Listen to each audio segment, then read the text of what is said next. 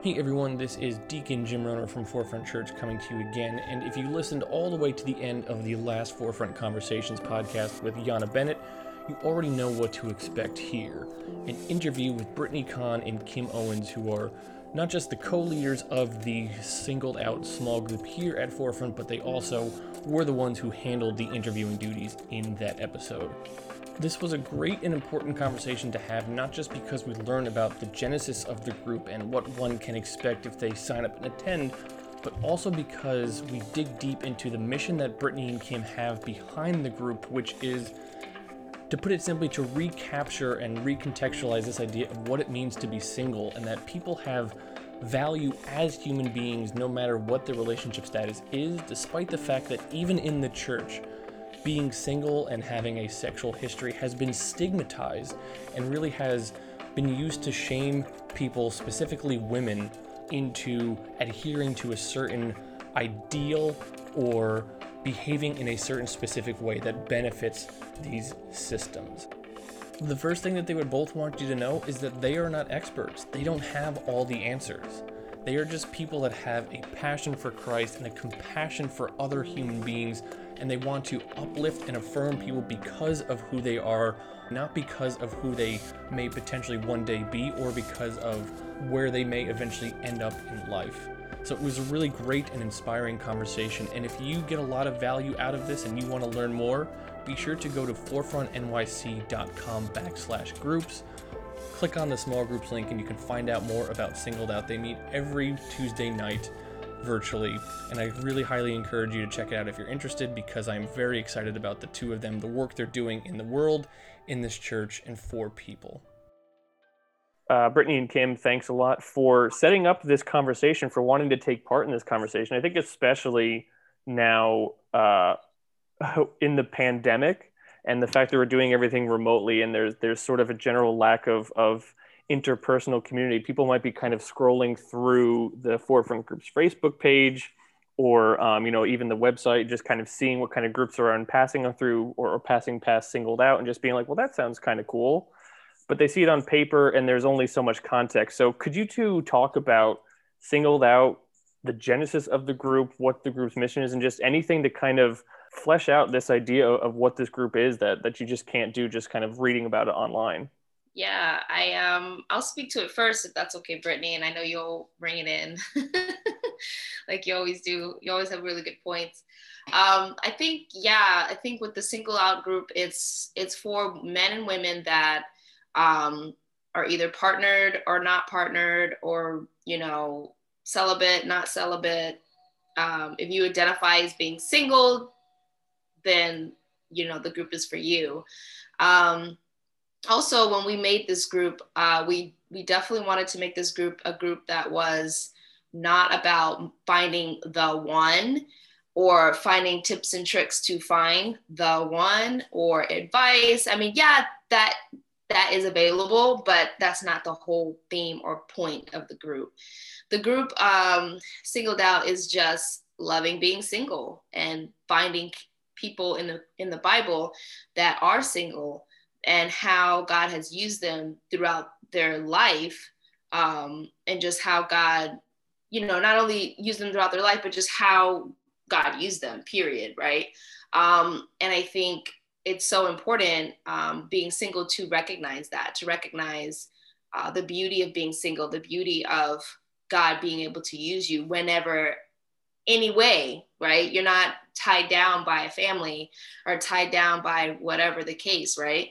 So it's just a great group to kind of connect to and really grow, and not only grow as a person, I think, but also growing your love of being single. I think that's something that I've continued to grow in, and I love the group, and I love what it represents.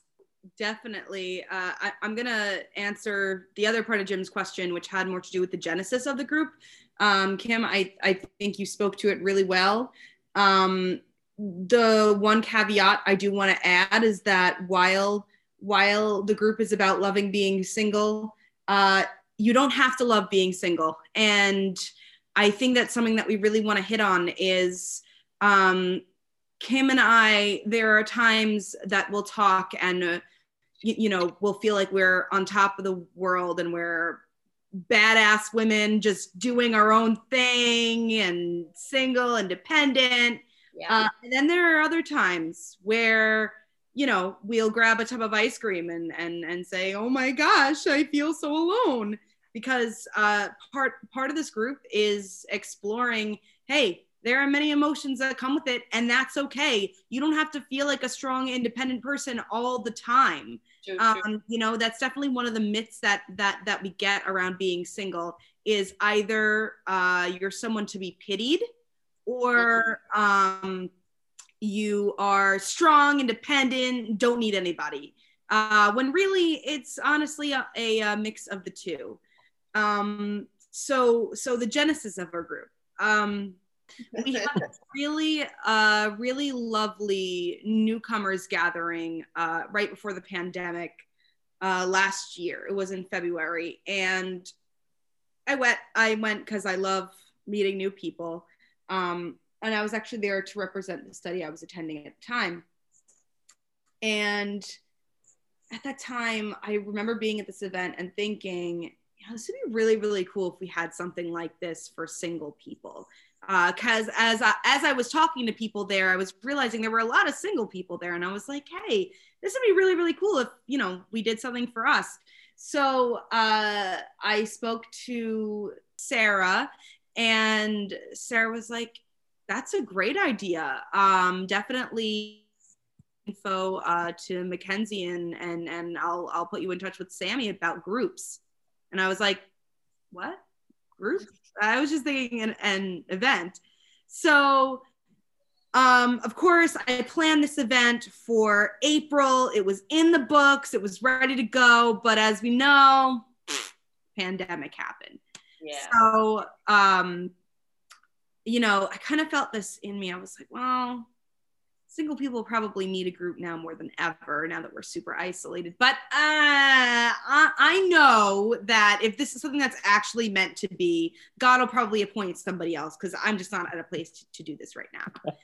And about a week later, after having that thought, if you want to call that thought a prayer or whatever you want to call it, I received an email from Sammy about someone, actually it was from Caroline, it was from Caroline, about someone in the church who was interested in starting a group for singles. And I was like, okay.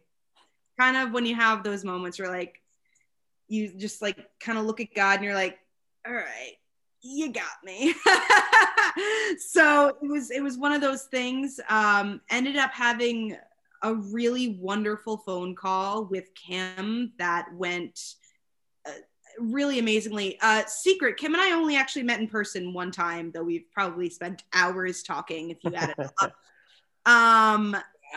But we probably spent days talking. We've only met in person one time. But that was the genesis of Singled Out. Your attitude at the beginning of it, at least, sort of like, well, someone else can do this. And like, wait, I'm reminded of, I think it's a quote that's attributed to Mother Teresa, where it was like, I know the Lord won't give me anything I can't handle. I just wish that God wouldn't trust me so much. Exactly. That is essentially it. That's essentially it. Yeah. But I think it's great that there's a group that's talking about this and sitting with it, because as you said and hit upon already, this idea of being single, even as we've all kind of experienced as we've been trying to interview or arrange interviews and for this stuff, is singleness is still looked upon as kind of a transitionary existence. Really, like, well, if you're single, it's because you're on the path to trying to find someone, or you have just, or you're taking a beat because you just got out of something with someone, with always this idea that like singleness is a pathway to someone else. And so I wonder if you can talk a little bit about this, about like just these different ideas of what it is to be single. Because even when it comes to the Bible, the primary example people point to is Paul, Paul was like, I'm going to be single so I can dedicate my life to God. And then people like, see, what a wonderful example. But that's not the only type of singleness there is. Mm-hmm. So what I find fascinating about this, Jim, is that for a religion that's so obsessed with the nuclear family, it really is ironic considering their number one icon is someone who is single. and a man too, where the societal stigma or pressures are experienced in a totally different way from, you know, a man to a woman as well. Right. And and so when we examine being single, this idea of the nuclear family that is so prevalent in what we now know as modern day Christianity was not always the case. This was certainly not always the case, especially, and we're exploring this now, really going into the history of how the New Testament was canonized and things like that. This idea of a nuclear family really didn't start being emphasized until the mid 1900s with James Dobson. He is that wonderful man who started Focus on the Family, if you are familiar. Oh, yes. Yeah. So now we're really when the Bible was originally canonized, in the 4th century, that's when we really start seeing the beginning of orthodoxy and women being oppressed, and we see these power structures. Now, fast forward a couple centuries, or a lot of centuries, we go to the 1900s. Now, they're really, as we know, the church has done a lot of gatekeeping, but the focus was on gatekeeping sex. The focus was gatekeeping Christianity. I mean, if you look back at the early Catholic Church, right, there was gatekeeping with the poor, where we're going to keep out the poor. There is always some level of exclusivity when we come to this church with a big C. However, none of it is biblical. In fact, though there are certain people in the Bible that are vocal about this, there's never any point where God or Jesus ever takes a formal stance on sex or marriage. We definitely see what I find interesting is Jesus is very, very clear on divorce. But things like that tend to be more ignored. I'm not saying whether it's wrong or right, but what I am saying is that those people who are gatekeeping are cherry picking which parts they would like to enforce and which parts they would not like to enforce. So if you grew up, a lot of our members are millennials who grew up in the evangelical church in the 90s. And if you grew up in the evangelical church in the 90s, you were probably exposed to purity culture. Which was a latent effect of James Dobson's wonderful work. But purity culture, basically, for those that are listening, those that are not familiar with it, it's this very formal declaration that you are supposed to make when you are, I was 13, that you will wait until marriage before having sex. And this really, for lack of a better word, Jim, I'm not sure how language is on your show. This really f***ed up our collective view of sex and partnership. Not just for those of us who are still single, but also those of us who maybe felt pressure to get married at a very, very young age.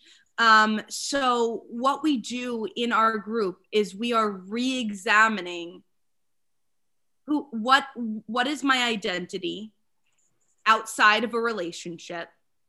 How can I build that? What is my identity in Christ? Period. End of story. If we have a partner, they can add to that. That's wonderful. But we are chosen for who we are, not being half of a whole partnership. Yeah, I think you said that beautifully, Brittany. So I don't really have much to add to that.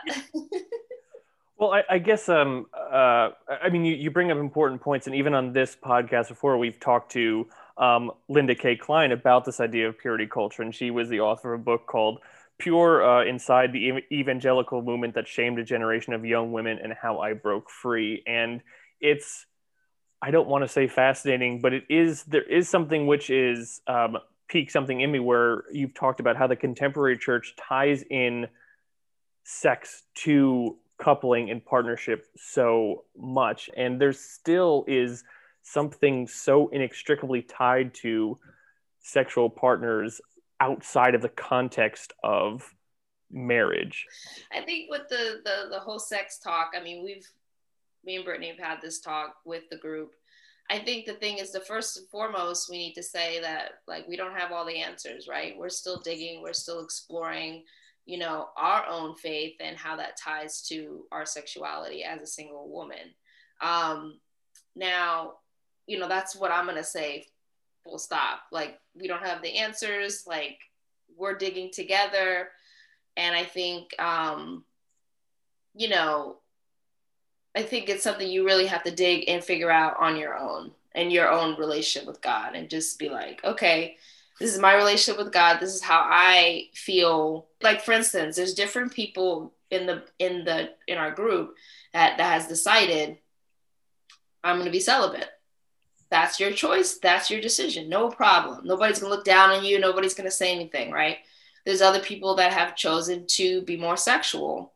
That's your choice. We're not going to look down on you. That is what you have decided. And if you have, you know, feel like, I don't know if I'm putting this eloquently as I would like, but if you have decided that that is the path you want to go, then I'm not going to look down on you, because I'm going to assume that you've already decided in your heart, like, what's best, right? And you've already prayed on it and all that jazz, right?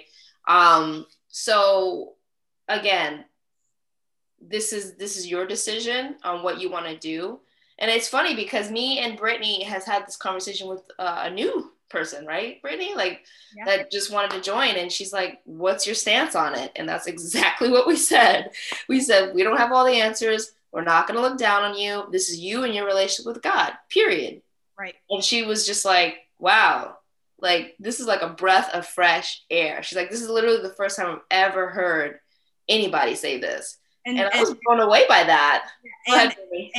And she actually started, like, tearing up, because she was like, this is how I felt, but I've never found a community that, you know, feels this way. So Kim hit the nail on the head. We take a your body, your choice approach. So if we ever use the term sex positive, it's not to say we are pushing people to go out and have sex. We are saying, hey, whatever you want to do with your body is your choice. Your body is a gift given to you by God. It is yours. So that being said, there are also some points or fun stories to explore in the Bible. Like the Song of Solomon is, it's kind of a funny read, because it definitely doesn't translate well from the original Aramaic, but it's the story of two young lovers who are lusting after each other. They are unmarried, but they're so obsessed with each other. Now, when I say funny, it means, you know, her breast was as white as a goat's teat. Like, if you were anything like me, and maybe Brittany and Kim, this is your experience too, growing up in an evangelical community, they tried to tell us that this was about a person's relationship with God. And, like, are you reading the text? Are we reading the same Bible here? Right. But that is also something that we've explored, Jim, in our group. We're so obsessed. So as we've been told, that's the relationship of God with the church, right? That's what we've always been taught about that particular book. But something else that we explore in our group is we have this very patriarchal view of God the Father. Boom, the end, done. Now, for women and for men to a degree, that really messes us up in the brain sexually. Why? Because he sees you when you're sleeping. He knows when you're and it's like, but God's love is agape. And that embraces all forms and all types of love. And so there's nothing about our bodies that we shouldn't embrace and that we should be ashamed of. And that's something that's part of our identity, which again, we keep on circling back to that word, but it's such an important word, because if you form your identity as I'm waiting for my husband, or I'm waiting for my wife, or I'm waiting for my one true love, that Disney princess ending, you're going to be unfulfilled. I know people that have waited till marriage. They did all the, right things. They put all the check marks in the good evangelical teen book, and they're still unhappy. Relationships don't make you happy. They can add to your happiness, but they are not the end all and be all. And I think that is a really, really, really big point. I also think, now Kim laughs at me because I always bring up sex. But I think it's important because we're not talking about it in church at all. Why? It makes people uncomfortable. Why? Because God's the Father. And we don't talk about sex in front of family. But at the end of the day, our and I keep on circling back to this, our body is a gift. And we in our group, we really strive to strip away the shame surrounding that. If you want to remain celibate, that is absolutely your choice. That's between you and God. That's a beautiful thing. If you want to be more sexually active, that is between you and God. That is your thing, but it is your choice. It is your body. I love this idea, and I love that you bring in this idea of choice and identity, because now Brittany swore, so it gives me permission to swear as well, because one of a really thing about celibacy is how it's been used as a cudgel really against LGBTQIA church members, because even if you read a book or you speak to someone who is not going to be outwardly derogatory towards them, and still this whole thing of we have to embrace celibacy in the single community because, well, that's how we approach our homosexual congregants, as we encourage them to be celibate. And it's this idea of celibacy is only embraced as it's not even a choice. It's this is something you have to do. And so it's hurtful and destructive towards some people. And then also another thing it does is sort of makes celibacy almost a punishment, and kind of takes agency away from both people and from an action. Yeah, I think it's interesting because the church I was a part of was a non-denominational Christian church that had churches all over the world. Now, it's funny how they viewed celibacy, because first of all, the women were definitely you were watched, you were just watched. Not only were you moving in with people that are part of the church, you were being watched. You know, every facet of your life, you were being watched. I don't mean to be but that's the bottom line. Anybody that was a part of this church knows you were watched at all times. Now, the funny thing is, with the men, they were given a free pass. And how I know that is from talking to different people that have left the church and were like, oh, well, the men got to do whatever they wanted. And I'm like, what? Us women, we were just we were watched tooth and nail, but the guys just got to just do whatever you want, but just keep it on the DL. And it's just disgusting, and once you said that, I thought of that. And I was like, wow, it's just terrible. But the whole celibacy thing, I think I mean, I'm for it, for sure. For those who feel you know what, I want to be celibate, and that's your choice because, hey, for different reasons, this is what I chosen to do. No problem, right? But I feel even with that decision, you have to pick it apart, because you have to think, am I doing this because of my past? And I feel guilty because if I'm not celibate, then I feel God is not going to accept me. So that's something I really had to pick apart. Why do I want to be celibate? am I celibate because of my past and what I had to deal with? And it's just ingrained in your psyche. You can't take it up. You can't take it out, right? You have to like really dig and be like, okay, why am I being celibate? Like, is this really for God?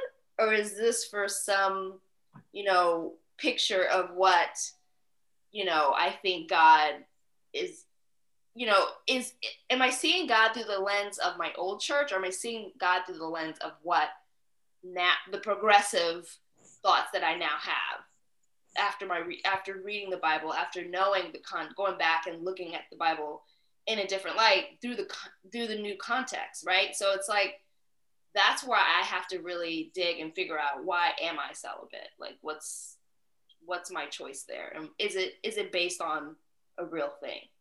As someone who is not a perfect 0 or 1 on the Kinsey scale, I do want to speak to the original question that you had about queer people and the gatekeeping surrounding that, because that is 100% political. It's 100% political, because up until very recently, people of the same sex could not get married in the United States. So, and in many countries, they still cannot. So this is extremely political, because if you're saying wait till marriage, it's a very, very easy excuse to say, well, it's not that I have anything against gay people, but you can't get married. So, right? Yeah. And so there's a lot of weaponizing with celibacy, with sex and celibacy, both ends of the spectrum. They are completely politicized and weaponized and used to gatekeep people within the church, because what makes us feel good? Jesus loves everybody, or Jesus loves me a little bit more than you? Because I'm rich, because I'm straight, because I'm cis, because I'm white, whatever it is, all of these things have been used to gatekeep people from God, essentially. Yeah. I think, like, also, to be fair, there are scriptures in the Bible that talks about sex, like sexual immorality, yada, yada, yada. And I think people will use those scriptures to say, this is the reason why I believe what I believe. Yeah. Which is fair, right? They're using the Bible.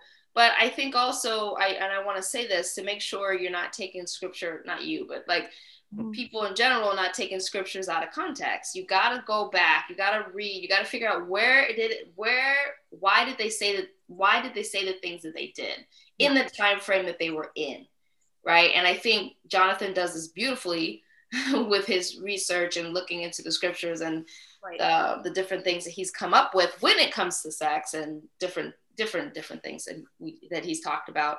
But I think I definitely want to throw that out there, that there are scriptures in the Bible, and I want us to go ahead, Brittany. I think you're going to speak to it. No, it's speaking to exactly what you're saying. So and I remember Jonathan preaching on this. When Paul is writing his epistles, he does put a lot of emphasis on sexual immorality, and that is hard to ignore. But in those epistles, in modern day Greece and Turkey, in those areas at the time, there was a lot of overlap with pagan cults. A lot of these were pagan sex cults. And so what was happening was these new converts, so to speak, were still having orgies like outside the church. There was or they were trying to incorporate it into their worship. Right? So there was a lot of overlap of some really dicey things. And so Paul is directly addressing those behaviors. I mean, there were literally church prostitutes. So when it talks about women cutting their hair, a lot of the church prostitutes would have short hair, and that's how they were marked. That's how you knew who they were. So when Paul says these things to women about the way that they should wear their hair, it's so that they don't get confused with the church prostitutes of the day. But of course, these things have been weaponized again and again and again and again. And they're weaponized so easily. And so what do we choose to focus on? We focus on that which affects us. There are no more pagan sex cults happening, but I sure know that there are LGBTQIA people, and they make me real uncomfortable. And I'm pretty sure that's not what God would want. So I'm gonna lay out these rules, and I'm in power, so I can do that. I would also recommend, for more context on this kind of stuff that Brittany is talking about, and there's a wonderful book called Unclobber, Rethinking Our Misuse of the Bible and Homosexuality, and it's called that because those passages that people often cite for, like, well, Paul says this about homosexuality, and there's this Bible verse, are called the clobber passages, because it's, to basically shame someone and beat them into submission. And the book goes into great detail to kind of talk about those kind of things, what Brittany was talking about, like, well, here's actually some context. Let's just not take words and throw them at people, even though that's what's been going on for, I don't know, hundreds of years, and it's absolutely horrible.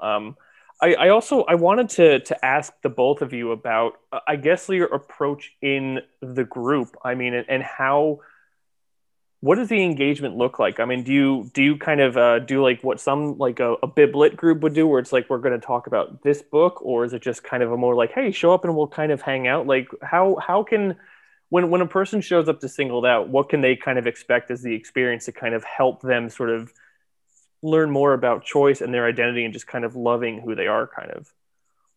We definitely go through the series. I think the first series was Daddy Issues, or no, it was Identity, and then it was Daddy Issues. So we go through different like series. So at the moment, we're focusing on women in the Bible that are single, and what can we pull from that and really learn from these women.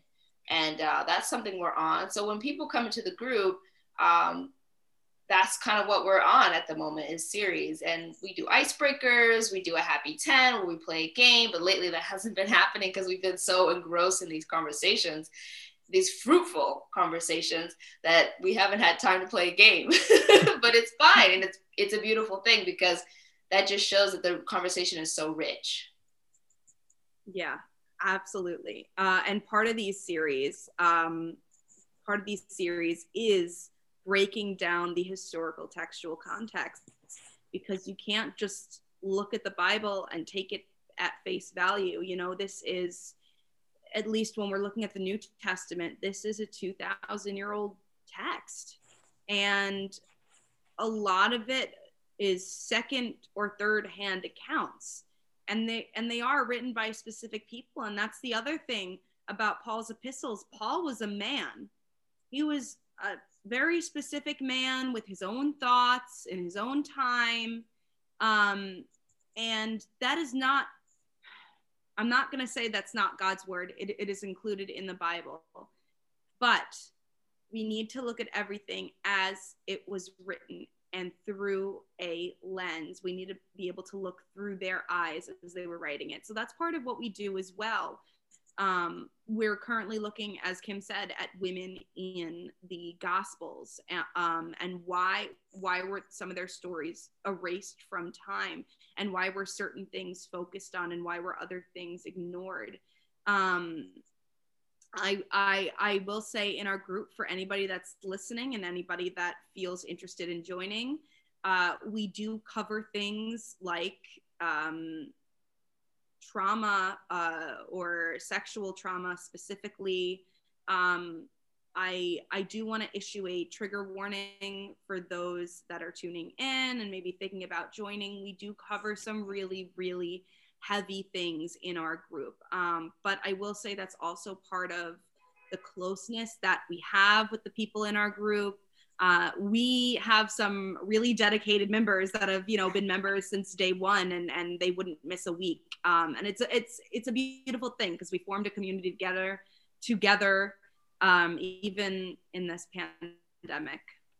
I think it's awesome that this group is happening and that this conversation is happening, because full disclosure to listeners, one of the reasons that I think this group exists and why this specific episode exists is even just in the process of trying to seek out people who can come on and speak to singleness and the significance of it. Even in 2021, even in a progressive church, there's still so little conversation and so few voices which are talking about these things which we've just mentioned, which is sex affirming, gender and sexuality affirming, and just this kind of place of like, because even think of, I don't want to call out any church. I don't want to, but I mean, even look at like some popular mainstream churches or even like a progressive church in your neighborhood. And it's like, who are the people that are typically in the leadership roles? It's the married people. It's the one with the families. And so even if the message is not, you should get married, imagine being a single person kind of coming in and seeing who is given the platform, who is elevated, just kind of what does that implicitly or inherently say to someone who's like, do I need to be different if I'm going to reach a certain point? I mean, absolutely. And this is part of, I think this is why sex is such a big part of the discussion, or at least one of the reasons. In the church, if someone is single and they're not actively celibate, especially a woman, if someone's single and not actively celibate, it makes things uncomfortable because then sex is on the table. And that's not godly, right? It makes people very, very uncomfortable. Is this person going to be dating, but they're still looking to find the one, right? And we get this idea of singleness being a liminal state. Either they had to have dedicated their lives to Christ in an act of celibacy, or they found the perfect nuclear family. And so there's not, I'm glad with Forefront we are having representation now, but there wasn't always, even in the progressive Forefront, right? And there hasn't been historically in the church for a very, very long time, except in Jesus's early church. Unfortunately, our church does not quite resemble Jesus's early church. But in modern Christianity, or what we know it as now, this goes back to the emphasis on the family with a capital F. Well, I do want to say something that Yana had said, Yana Bennett. I ended up finishing her book, and I'm actually going to finish the other book. Because I think like what she said was interesting. She says that you're single in different periods of life. And I'm grateful that she said that, because she says, well, you could be single after your divorce. Now you're single. Or your husband or wife died. Now you're single. So there's different periods where you are single. And I think that's a good way to see singleness, that it's not just, oh, this is before marriage. There's different periods of your life where you are single, and how are you, and knowing your identity is key in all of those facets, because you won't be put in a position, you just won't be put in a position where you feel maybe obligated or pushed or maybe peer pressured into getting married because of people and media and the church or whatever the case, and then being unhappy. And I've seen that time and time again. But yeah, I just like the whole point of that was just, I liked what she said about that, just how there's different areas of your life where you are single, right? It's not just you get married and like, I'm good, like now you could be single in 20 years or a year, you just never know. And you just have, and that's why me and Brittany touched on identity, because identity is so key in literally in every facet of your life. Identity is so key. So if you're good with your identity now, no matter what happens in life, you will just stay true to who you are no matter what. Amen. Yes, Kim. If there have been people listening to this and like these women sound awesome, this group sounds awesome, how can people get involved more with Singled Out, with what you're doing? Yeah, so you can go on forefrontnyc.com/groups, scroll down, see Singled Out, click the little form, and you can join that way. And we meet once a week on Tuesdays at 7:30. So once you join the group, I'll immediately put you in, so you will automatically get the emails for, the Zoom link and that kind of thing. So, yeah. And if you're also thinking about joining, but you're not sure yet, Jim will put our emails in the description.